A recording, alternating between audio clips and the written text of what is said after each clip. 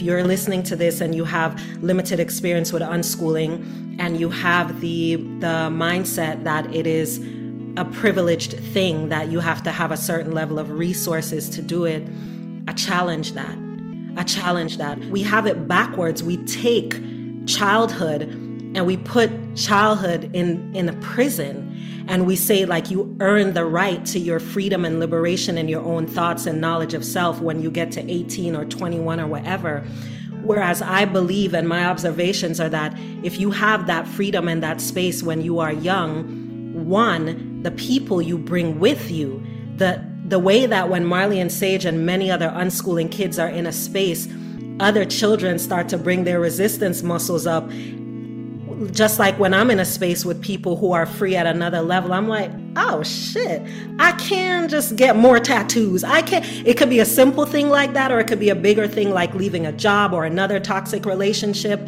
Right. There's a contagion around that I'm also really excited about. So if you think that unschooling is not for you, replace the word unschooling with freedom and then start to investigate from that space. Can I be free? What might freedom look like at this level? Can it be incremental? Does my child deserve to be free? What does freedom mean to my child or any child? Am I in relationship with that knowledge? Yeah.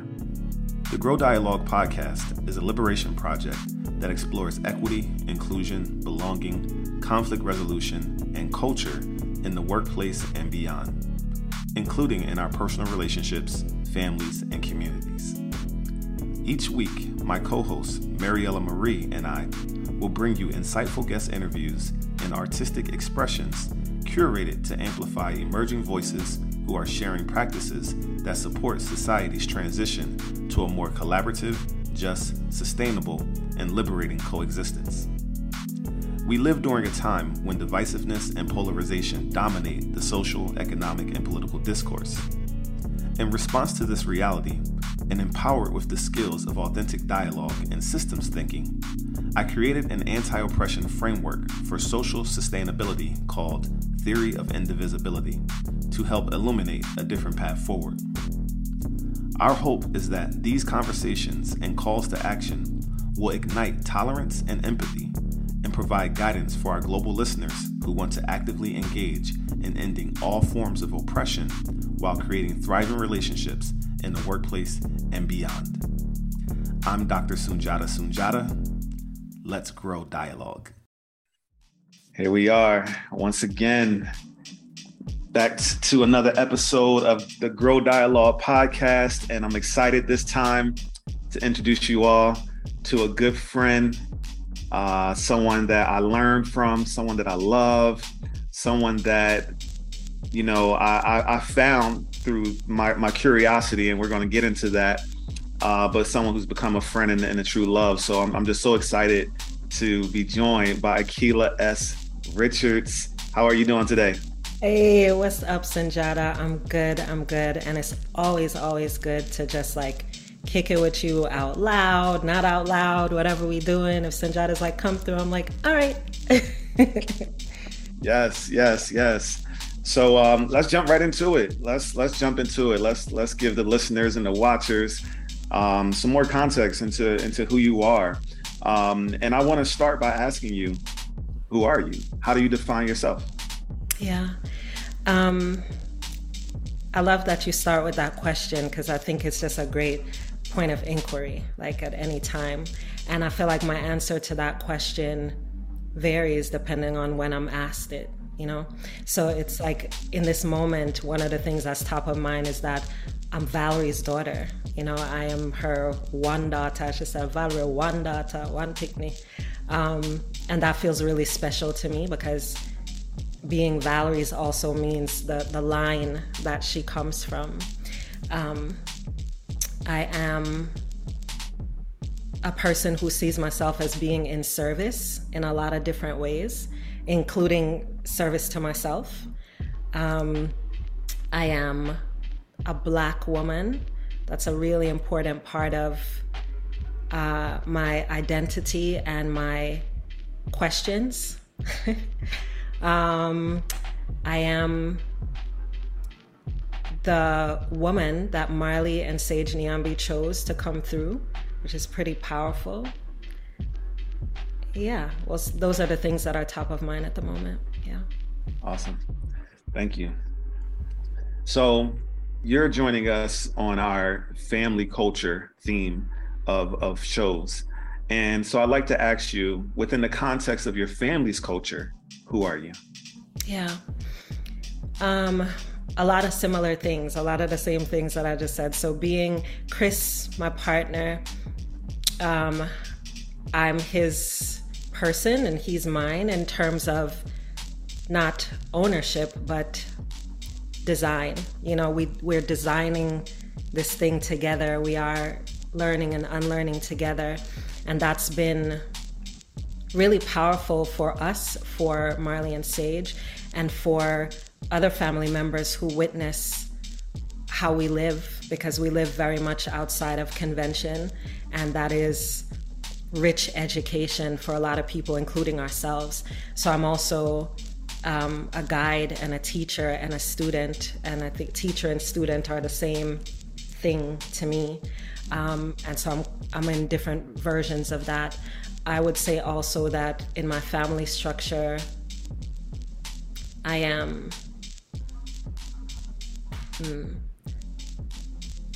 an agitator. My friend Bayo, who wrote the foreword for my latest book, compared me to Eshu, which is a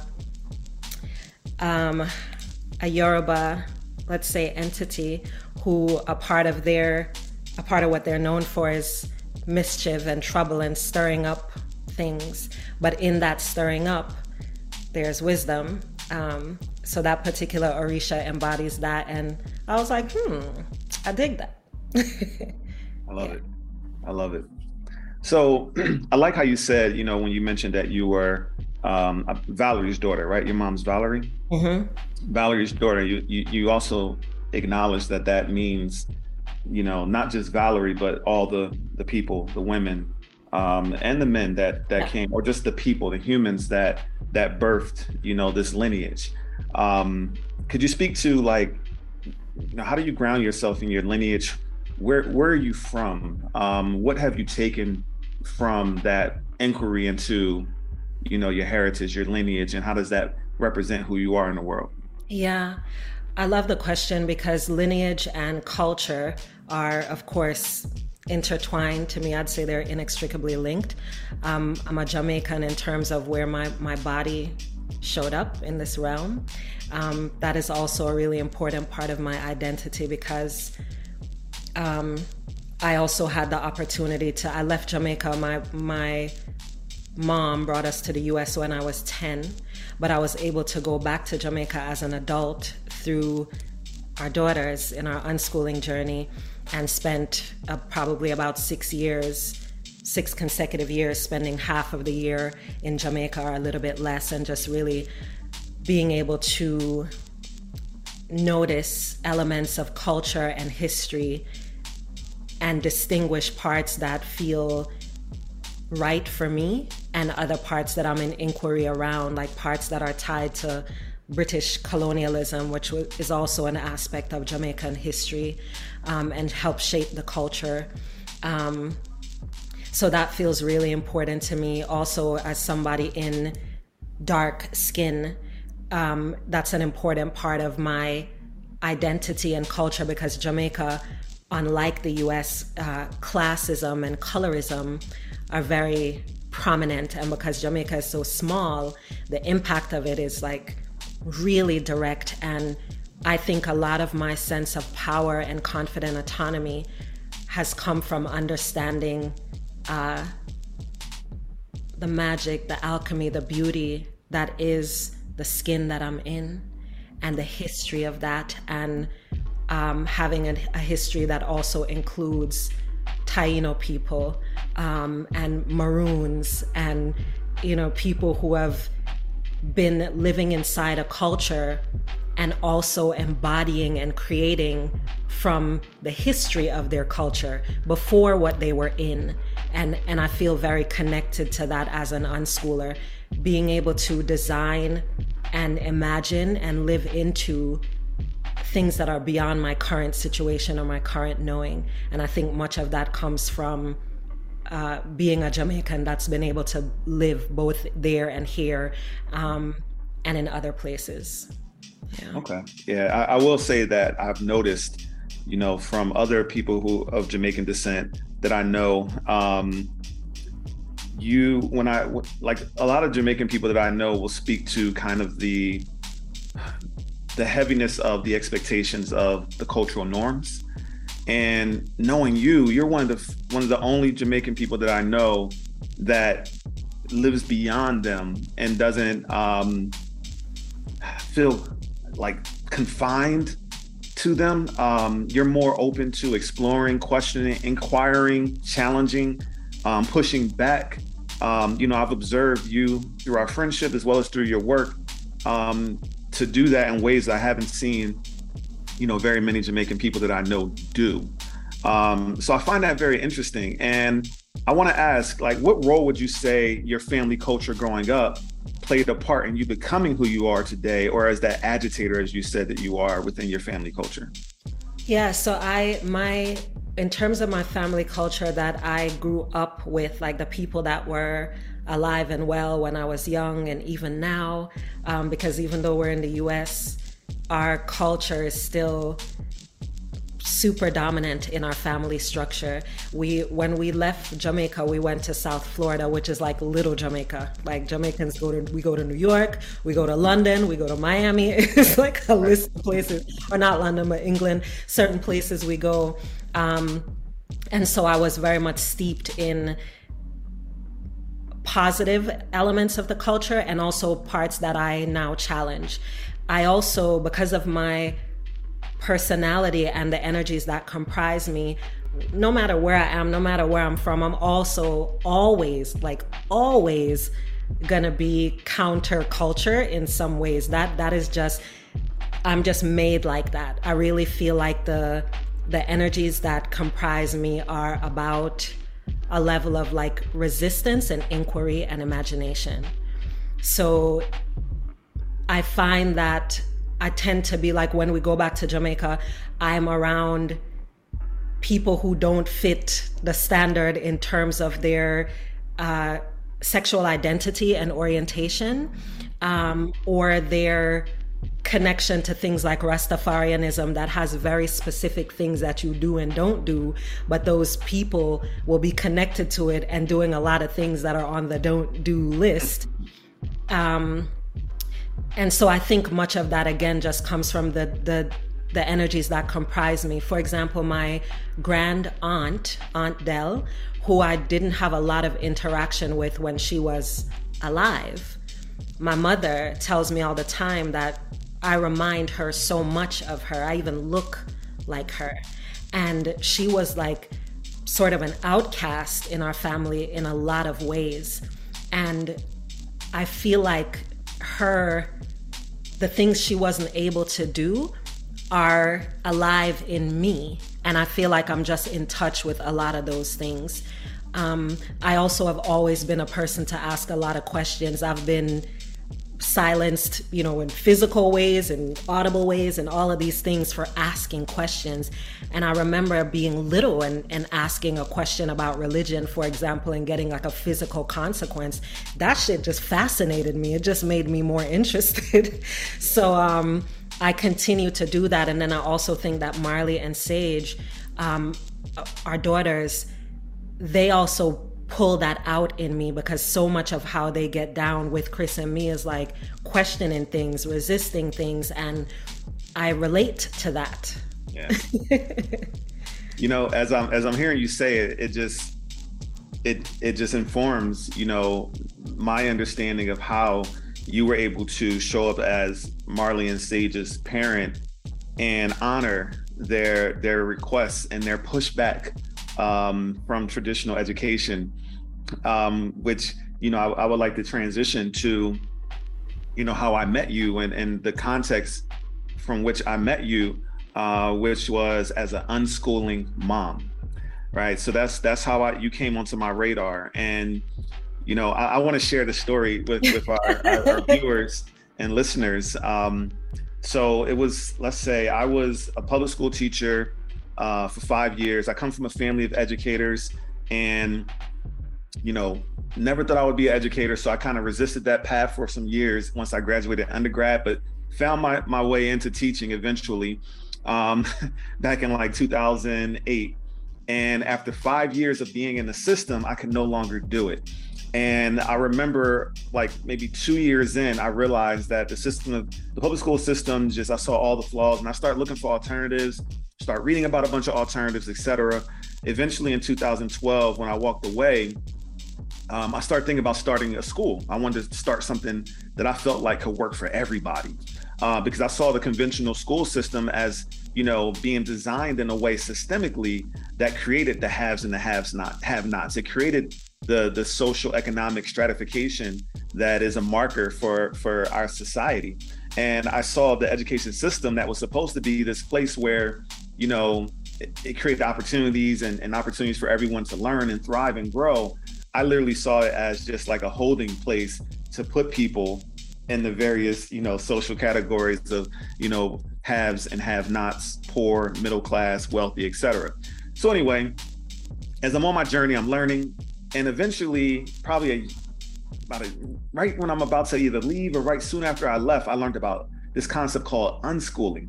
And it amazed me and it blew my mind, because I was excited because I saw an educational framework and model where everyone can succeed, because it was literally based on people learning through their interests, their passions, their natural ways of being. It wasn't a place where anyone could be wrong. And it put in my mind the idea that, like, failing at learning, like, that's not even possible, because learning is something that we just do naturally. So how can you fail at it? You know, so within the context of conventional schooling, you can fail, but within unschooling, you can't fail, because it's just about learning based on your natural inclinations. And I saw and did a lot of research, all the skeptical things that people who critique unschooling have in their mind. And if you're hearing this for the first time, you may be thinking some of those things. Whatever you're thinking, I thought it. But I went beyond my skepticism, and I sought, let's say, answers. And I wanted to see how people were solving for those skeptical questions that I have. And every time I looked deeper, I found answers and solutions on how people were navigating all those questions. So fast forward, 2017, I'm about to start my program. And I remember meeting up with some people here in Atlanta who were like business people that I was meeting with to like mastermind with at a small startup tea shop called Just Add Honey tea company that a friend of mine and his wife were starting in Atlanta. And I was there, had the meeting, went home, hopped on Facebook, jumped into this and saw a post from this Facebook group that I was in. And it was a Facebook group that highlighted Black businesses, and someone posted about Just Add Honey. And I was like, oh, I was there, you know, today. And I looked at the person who happened to be named Leslie Bray. I looked at her profile and I saw a Kid Cultivators Unschooling community. And when I saw that, I was like, what? Cool, I gotta check her out, because, you know, unschooling and homeschooling, you know, same energy. So I want to see what, you know, where that would lead me. And when I jumped to Leslie's page and I started scanning down her Facebook page for Kid Cultivators, I got really excited, because it was a group of you know, African-American people who were doing this homeschooling, unschooling thing in community with one another. I was like, oh, that's so dope. I was amazed. I kept scrolling and I saw someone named Akilah S. Richards. I'm like, oh, let me click on her name. So I clicked on that and it took me to Akilah's page, and I saw that Akilah had a podcast called Fare of the Free Child. And I saw that Akilah was also based in the Atlanta area. I was like, what? More people that look like me that's doing this? Because at that point, I felt like I was on an island. I had left public school.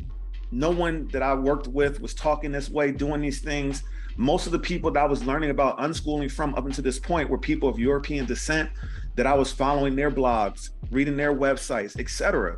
So when I found Leslie, and then I found Akilah, and I realized they were in Atlanta, I was like, I just couldn't believe it, that there were actually people, you know, who shared my cultural experience, who were speaking about this and living this. And it made it that much real, for me. And it made me realize, I'm not out here alone. And that was so exciting. I immediately went to Akilah's website, and there was this like leave a message button.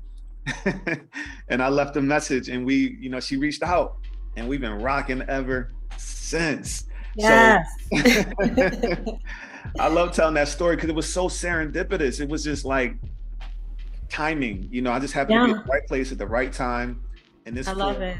Yeah. And you were already like seeking in that space. So like vibrationally, those things. And first of all, shout out to Just Add Honey, just like yes. Fantastic. The success is well earned and the teas are delicious.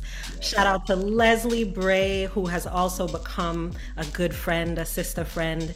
And Leslie's still doing amazing work around community and freeing ourselves from certain ideas and confines around learning and relationship. So I love that those were the stepping stones into this. I don't even think I remember that it was the Just Add Honey connecting. Like, that's kind of nice. I'm loving it. Yeah, I love it. Because also when you think about how each of us have kind of evolved and we all kind of got to know each other and we still kind of interact. Yep. Just Add Honey at that point, they were a pop-up shop. Yep. Now they have 2 locations. No, they have one main location. Now eventually, at one point they had 2, but they have one, main. Yes, off the Beltline. Mm-hmm. Yep. I just went a lot of success. Yes. Yeah. I mean, just fantastic. And I love community-wise, including Leslie, the way that there's this emphasis on what we can do together. It isn't this, the colony of success, I'm gonna make it and that's the success. It's like, no, the we part is still in the equation, and I really respect that. Yeah. Indeed. And from my perspective, when I talk about success, I think about it from the perspective of people walking in their purpose and seeing how it evolves, and thinking about how you and Leslie have continued to collaborate. And Leslie's had several projects that I know that she's doing and putting out into the world as I continue to follow her work. And it's just been beautiful serendipity. And I love sharing that story with people. And the Fair to Free Child podcast, so if you can share just as a part of your journey, how did you land on creating this podcast, coming up with that name and creating this podcast, and this, which ultimately became like a community of people who wanted to raise free people? Yeah.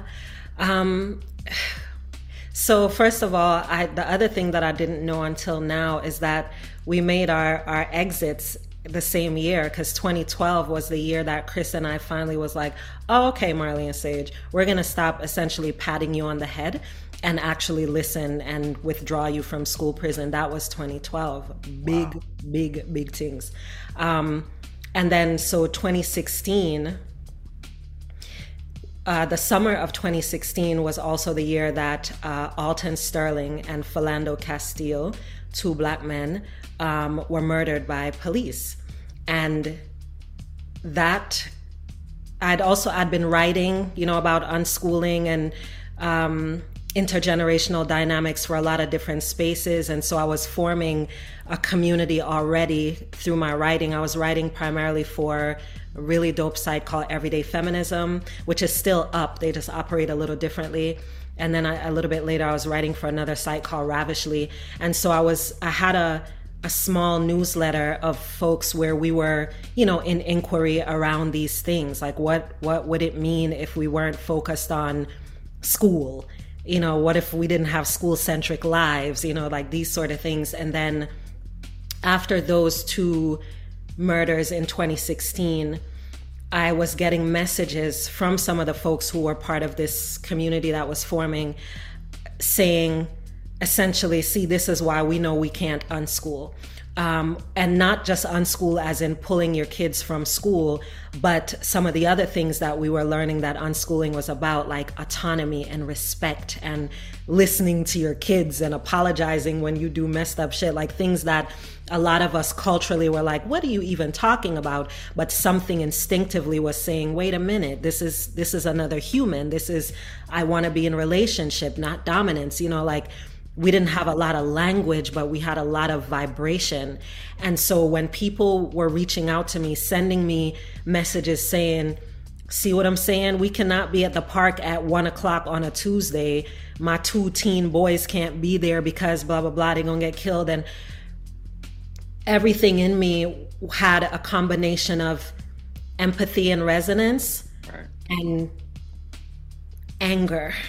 I was like, yo, this is exactly why we have to be doing this. We have to figure out what it looks like. I can't give you a prescription for what it looks like where you are, but I can talk to you about the consequence, the cost, which is where FARE came from, the cost of continuing to diminish ourselves and our children because of the things we're afraid of.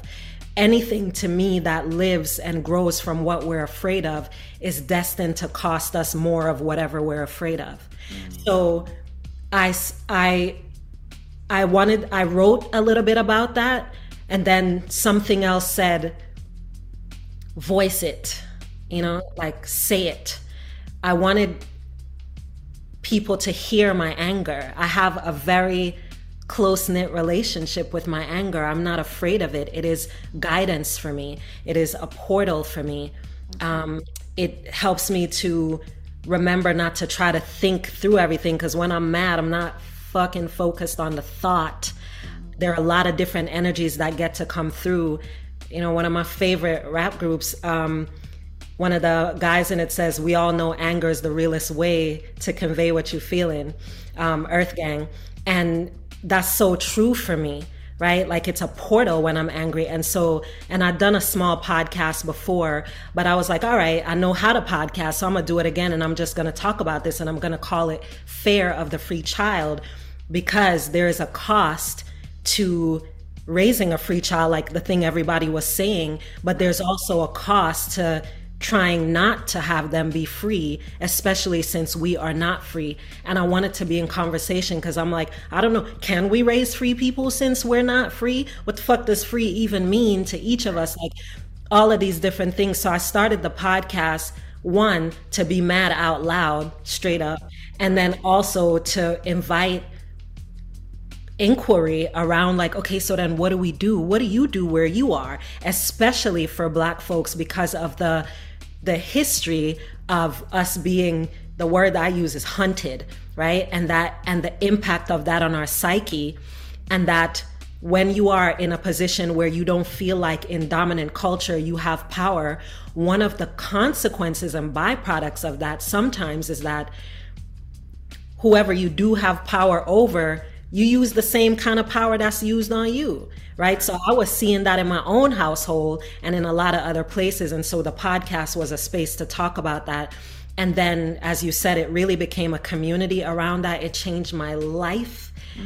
It brought so many people into my world like you. It helped me feel different than isolated, as you were talking about being on an island. I never thought unschooling was just white people shit. Correction, I did for a hot second, and then I realized how much of that was also a trap that I'd fallen into. So I also wanted to talk about that. I'm like, how is liberation for rich people or white people? What does that even mean? I wasn't even sure if it was true or not. I just wanted to talk about it. So that's how the podcast came to be. And as a result of that, that's how the term Raising Free People, I ultimately was like, oh, that's essentially what we're trying to do. And free people includes ourselves. And raising is not just about parenting. It is about ascension, like out of, right? Yeah. So powerful. So powerful. So much, so much. So could you tell me, what have you discovered are some of the costs of raising free people? Bruh. How much time do we have? The level of shadow work, right? Which is essentially about digging into your own spaces that you either haven't been in relationship with or that you constructed to feel safe. If you were, for example, in a household where you didn't get to speak your mind, sometimes that means that when other people speak their minds, you're not okay with that. It makes you upset. It makes you scared. And it can be really exhausting to be in a space where your shadow work is like, when it's in the back and you're like, I don't need to deal with it. I could just deal with the things that feel good. when you're raising free people, you learn to move away from the idea of something feeling good or something feeling bad, and you move into being with what is. And being with what is can really hurt, and it can be confusing, and it can certainly be messy, as you know, with the work that you do through Grow Dialogue. You know, it's like, it could be so much easier to just like defend what you're used to. It could be so much easier to defend what's been safe enough for you. So when you move into raising free people, there's accountability, which is ever present. There is invitations to challenge your dominant thinking. There are invitations to move into authenticity, which for a lot of us is like, what does that even mean? Yeah. You know, it is about constantly developing language and practice for what you are noticing that you might not be able to solve, right? And those things are really tricky. It also comes with a lot of shedding. Like any process of growth has a shedding and a decay and a grief. And there are times when I'm like, fuck, why she can't just listen to what I'm saying, because I know what the hell I'm talking about. Right. Or, you know, whereas if I'm actually building relationship and partnership, it's not about who can outword or out whatever the hell. It's about a with, not an over or an as. Or so that work, while it has so many rewards, like this relationship and so many others, it also comes with sometimes ultimatums. Like, if this person is not willing to be in a relationship with me where we can both feel seen and heard, what does it look like to move away without discarding them or walking away? You know, those are some of the tough questions that are not in that binary of either you fuck with me or you don't. Right? Yeah. Yeah. You know, as you're saying this, I think back to kind of when I got on this journey. I didn't have the language of raising free people at the time, which, you know, is the title of Akilah's book, plug, and it will definitely be in the show notes. But, you know, for me, my initial introduction, I believe even before I found unschooling, I found conscious parenting. And, you know, for me, you know, I grew up in West Philly where everything was about respect. You know, I had to respect my elders, and well, let me say this, also in a Christian household. So respect for authority was a huge thing, but also out in the streets growing up, getting your respect, making sure people respect you was a huge thing. And I grew up under both of those influences. And so then I become a parent one day and my children don't give a damn about my ego.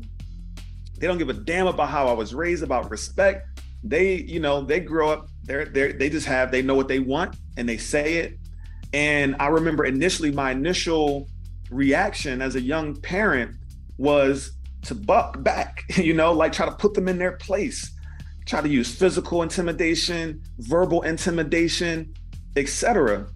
And then I realized, you know, very early on with my first child, was my daughter, when she was about 3, like, I don't want to be that person. I don't want to raise her the way I was raised. I don't want to have this type of violent relationship with my daughter. Why are her actions triggering me so bad? And I started going to the internet and just start typing in keywords around just questions I had in my head about how can I do this different? And I remember I found the book, The Conscious Parent, by Dr. Shefali. And that got me on my journey of understanding that it was about me. It was about recognizing what was it inside of me that needed to change. What did I need to unlearn? What did I need to heal? And there's so many times as a parent that I was like, I just got to take this L. I just got to take this L because they're not intentionally trying to quote unquote disrespect me. I felt like I learned that it was like my job to like try to search for the underlying meaning, you know, yes, behind their let's call it what I learned to be an attitude, or what I learned was quote unquote being disrespectful. Yeah. I eliminated those things and started searching for the underlying need or desire that my child had, and understanding they were communicating it the best that they knew how, and understood it was my job to, one, listen, let them know they have a safe space, but also then help them to communicate it in a way that made both of us feel good about our developing relationship. So it wasn't about, taking L's to the point where they can just say or do what they want, how they want. It was about me removing my ego, lowering my ego to say it's not about trying to regain power over and dominance. It was just about, okay, I hear you. What's the underlying need? And if, the way you said that made daddy feel XYZ. Yep. And is there another way that we can have this conversation so you can get what you want, but also I don't have to feel this way? So it was like starting to have a relationship, a partnership, with my children, and understanding that wasn't, creating a monster or all these other fears that everybody tells us. Yes. Yeah. And I love that you brought up the term taking the L, right? Because me with language, like I love to reclaim. And L, of course, we know is loss, right? I'm going to take this loss. But really what we're talking about in relation to children, when we take this L, is this listening. It's a learning, it's love. Like we take all the L's and the main one being listening. It's like, what am I listening for? Am I listening for the attitude so that I can respond to that or react to that? Or am I listening beyond that? Because that's why I say there's this phrase that I use, their resistance is the roadmap. Resistance is the roadmap. Resistance is the roadmap always. It doesn't mean that it's telling you always where to go. It's giving you direction. It's telling you what area doesn't feel safe for a child. It also gives you the invitation to not expect to feel good all the time, just like in any other relationship. It ain't gonna always feel good. You're not gonna always have a teachable moment where you're like, look at that, and now it's all resolved. And as you know, doing what you do with authentic dialogue, it isn't about feeling good. And so much of our mindset around parenting is that as the adult, I should be comfortable. I should be able to predict behavior. I should be able to feel proud of, this child should validate my sense of whatever the hell. So when you think about in a moment when your kid makes the face or does the thing or says the thing, think about taking the L, not loss, but the listening, the learning, the love, right? The opportunity to look at that resistance as what it is, which is a roadmap, and it does not always need to feel good. Children are not obligated to make adults comfortable. Write it down. Yeah. Because that's a big one for me. Constantly. I'm like, why she, and I'm like, she is not obligated to make me comfortable. Yeah. One of the things that I'm thinking about, how we got on this journey. And one of the things that I love going back to your book, Raising Free People, you tell the story, the origin story of how you and your partner, Chris, came to be unschooling parents. And then, I love how you tie it and interweave it into your culture and the challenges that presented and how you navigated those challenges. Could you just speak a little bit to how you and Chris got to the point of being unschooling parents? Yeah. As you said, it's like super detailed in the book. And essentially when Marley, who's our oldest, got to 6 school age, which is a term that I don't use anymore, she was excited about school because she's a very outgoing person. She's 18 now, which is kind of like amazing. And like, when did that happen? But she was so excited about school. And before that, we were very conventional in some ways. They had their little workbooks and both girls knew how to read by the time they were probably 3, because of my fear. I had this idea that if they couldn't say something when I sent them to daycare, at least they could write it down and and I did this really forceful method of teaching them to read that I cringe when I think about. But anyway, after Marley got into school and she got labeled gifted and talented, and they started giving her a bunch of different tests, and Chris and I were like, oh my God, this is so great. She's gifted. And then the girls are less than 2 years apart. So Sage started school shortly thereafter. She got the same label. And we noticed that both girls their personalities were shifting.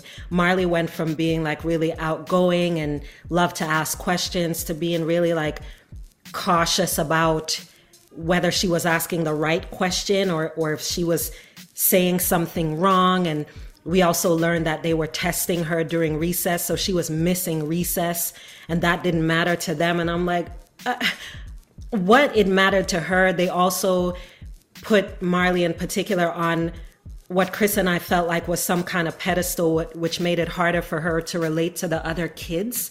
So it's like they were having her believe that she was better than them because she could freaking read or some shit, you know. And we were like, wait a minute.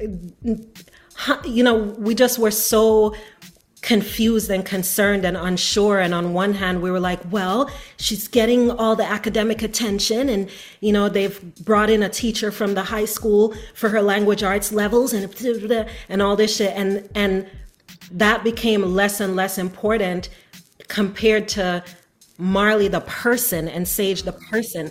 And Sage is a very quiet person. She doesn't need people to feel connected. She's still like that, and she's 16. Chris is a very similar energy.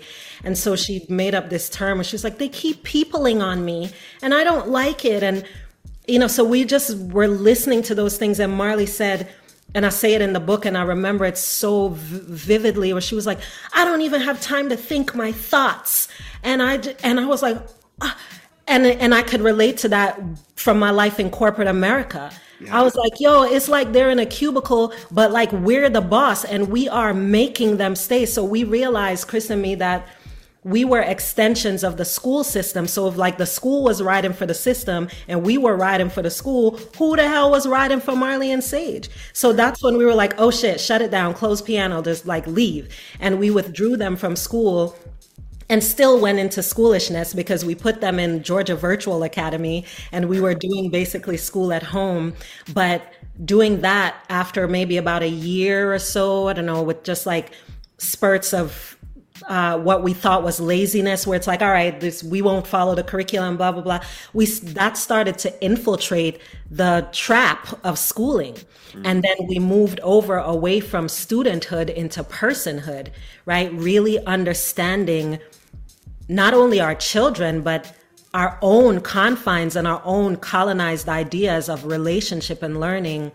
And that, you know, we said we might go back if it didn't work out. And that was 2012. We ain't been back, you know? Right. Yeah. Ooh, so powerful that you and Chris had the foresight, the courage to put your children before the path, you know, because we were all taught that the path that they were on was the path, the one that every parent wanted for their child and wished their child could be on, the one where we could put the bumper sticker on our car and say our kid is gifted and talented. And they have to bring, you know, the one that we can brag to our family at Thanksgiving, they got to bring the high school teacher to teach my baby girl language arts and so forth and so on. Y'all were on that path. And what I've seen is that a lot of children that are on that path, on that gifted and talented path, when they push back and complain to their parents, it's like, but you're going to have so much success in life, and they continue to push down their person. Yes. And the fact that you, like you said, you focus more on the person instead of the student. And that's just visionary. It was an eventuality though. I want to make that clear. Like it wasn't, we didn't start out there. You know, we definitely were trying to, you know, they're there, hun. When you come home, you can think your own thoughts, obviously. You know, like we just try to make it nicer. And even when we withdrew them from school prison, we also just try to make it nicer. But which is why now I'm such an out loud unschooling organizer, because there is no prescription for this. Right? Like you can read my book and all the wonderful books, and those are good for sometimes language, sometimes community, which are vital parts of the practice. But really, it's the observation of our children and the chance to observe ourselves that allowed us to start to recognize, yo, I'm actually reacting to some fear-based shit. And for all the positives of this currency of a brilliant child, there are many, many, many consequences of this. And Chris and I both also got those labels when we came to the US. So we are intimately familiar with the cost of the gifted label as well. Yeah.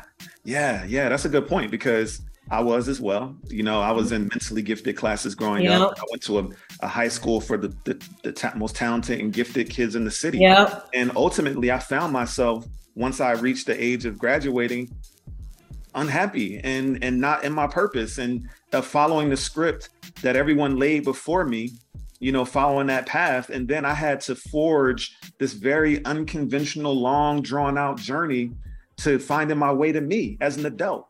And I'm like, man, I wasted so much time. I wasted so much time getting to me. Yes. And when I became an unschooling advocate, it was like, if I can just clear the path, help my words, my actions, my presence can help clear the path so that other young people can get to them sooner and honor them and appreciate who they are sooner without having to play the game, then I've done my part. And that's why to this day, I continue to be an outspoken advocate for unschooling.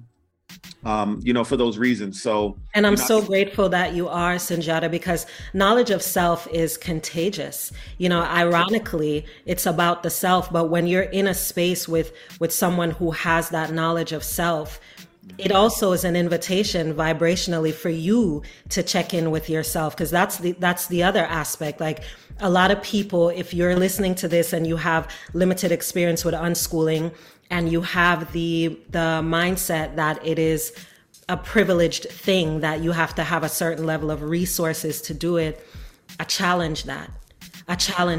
Because I don't know a person who is mentally in their whole self that unschooling is not for. Yeah. I don't, because I don't understand who liberation is not for.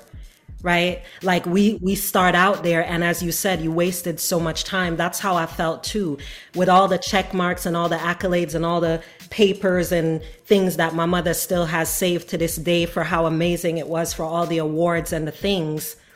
The cost of that, the cost of those things, we have it backwards. We take childhood and we put childhood in a prison. And we say, like, you earn the right to your freedom and liberation in your own thoughts and knowledge of self when you get to 18 or 21 or whatever. Whereas I believe, and my observations are that if you have that freedom and that space when you are young, one, the people you bring with you, the way that when Marley and Sage and many other unschooling kids are in a space, other children start to bring their resistance muscles up. Just like when I'm in a space with people who are free at another level, I'm like, oh shit, I can just get more tattoos. It could be a simple thing like that, or it could be a bigger thing like leaving a job or another toxic relationship. Right. There's a contagion around that I'm also really excited about. So if you think that unschooling is not for you, replace the word unschooling with freedom, and then start to investigate from that space. Can I be free? What might freedom look like at this level? Can it be incremental? Does my child deserve to be free? What does freedom mean to my child or any child? Am I in relationship with that knowledge? Yeah. So powerful. So as we near the end of our conversation, I want to ask, is there a story that you can share that has inspired you in your work and in your vision, for family culture and, and how it all intersects with unschooling and your raising free people work? Yeah. Really, even though the podcast is something that I created, it is not mine. It is a communal thing. And I feel like so many of the people's stories on that podcast are the things that continue to fuel me. Like, if you just go down the list and look at the titles and see how people got to their liberation work, their intergenerational liberation work, it is fascinating. It is inspiring. I also think about right now, because we're in a space where we have a backyard and we haven't had a yard in a very long time. I think about stories in nature. I think about the resilience of like weeds or certain plants that like die down and it looks like it's a dead, and then it comes right back up again and has like flowers on it and is thriving. Those are some of the stories. I'm also really excited over the past couple years about stories that are not told by words. You know, what are some of the stories that are in our bodies, in our observations of things that we notice when we look up at the sky or down at the ground? Or that's what I encourage. That's what I'm on right now, like really feeling through language and resonance that's not just about words, because that's another schoolish thing to be. You probably get this all the time, articulate or well-spoken, and there's such a currency to that. So I would say I'm really inspired by the stories that are not beautifully told, but beautifully seen, heard, felt. Yeah. Yes.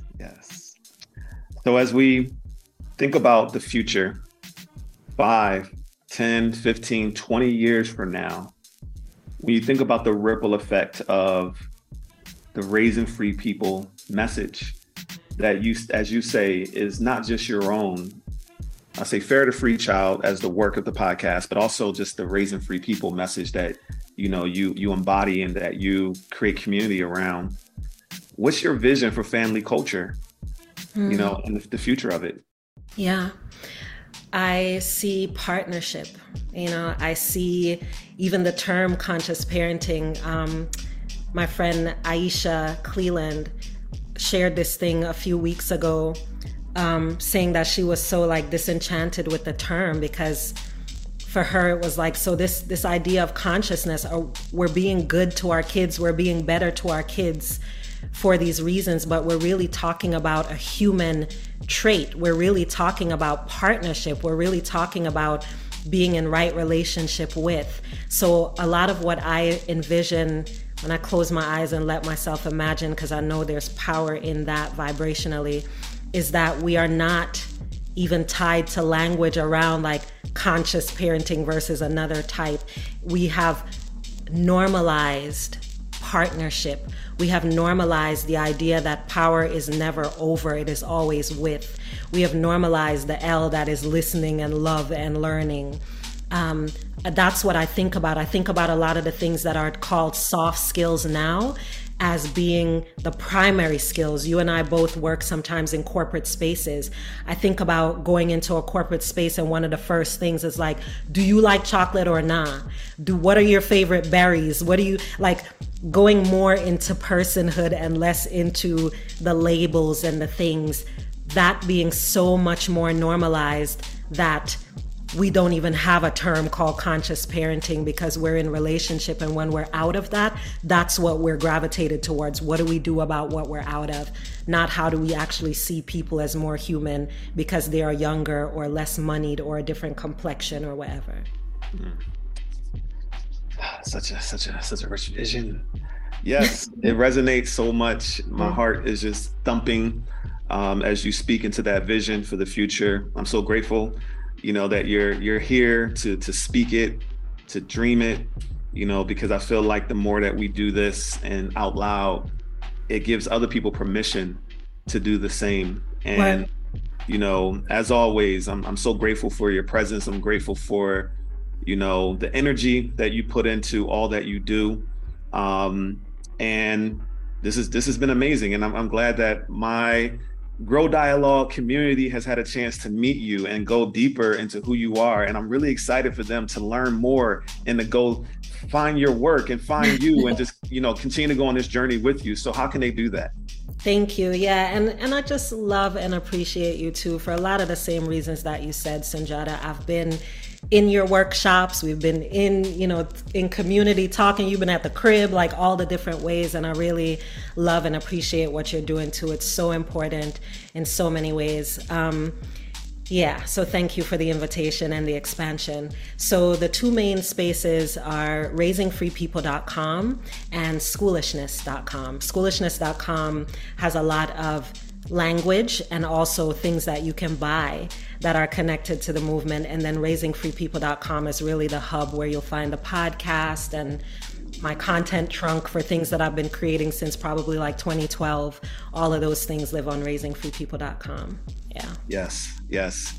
Go check it out, y'all. It's so worth it. I am a constant visitor and consumer of Akilah's work, content, products, everything, because it enriches my life and it inspires me to keep, walking and living into my purpose. And it inspires me to, show up and be in relationship with people and the partnership and then the love and the listening and the learning and all the things that Akilah shared. So, a big part of my journey has been that learning and a willingness to unlearn. So Akilah's work has been so instrumental in that. So I encourage all of you, if anything resonated with you, from what you heard, to please go and follow and find and listen and learn and love.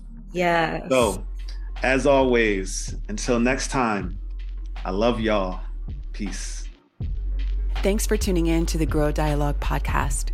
Remember to join our Grow Dialogue community to continue the conversation, activate authentic dialogue, and to get exclusive content, discounts, and special offers on curated artwork and music from independent artists from the Americas.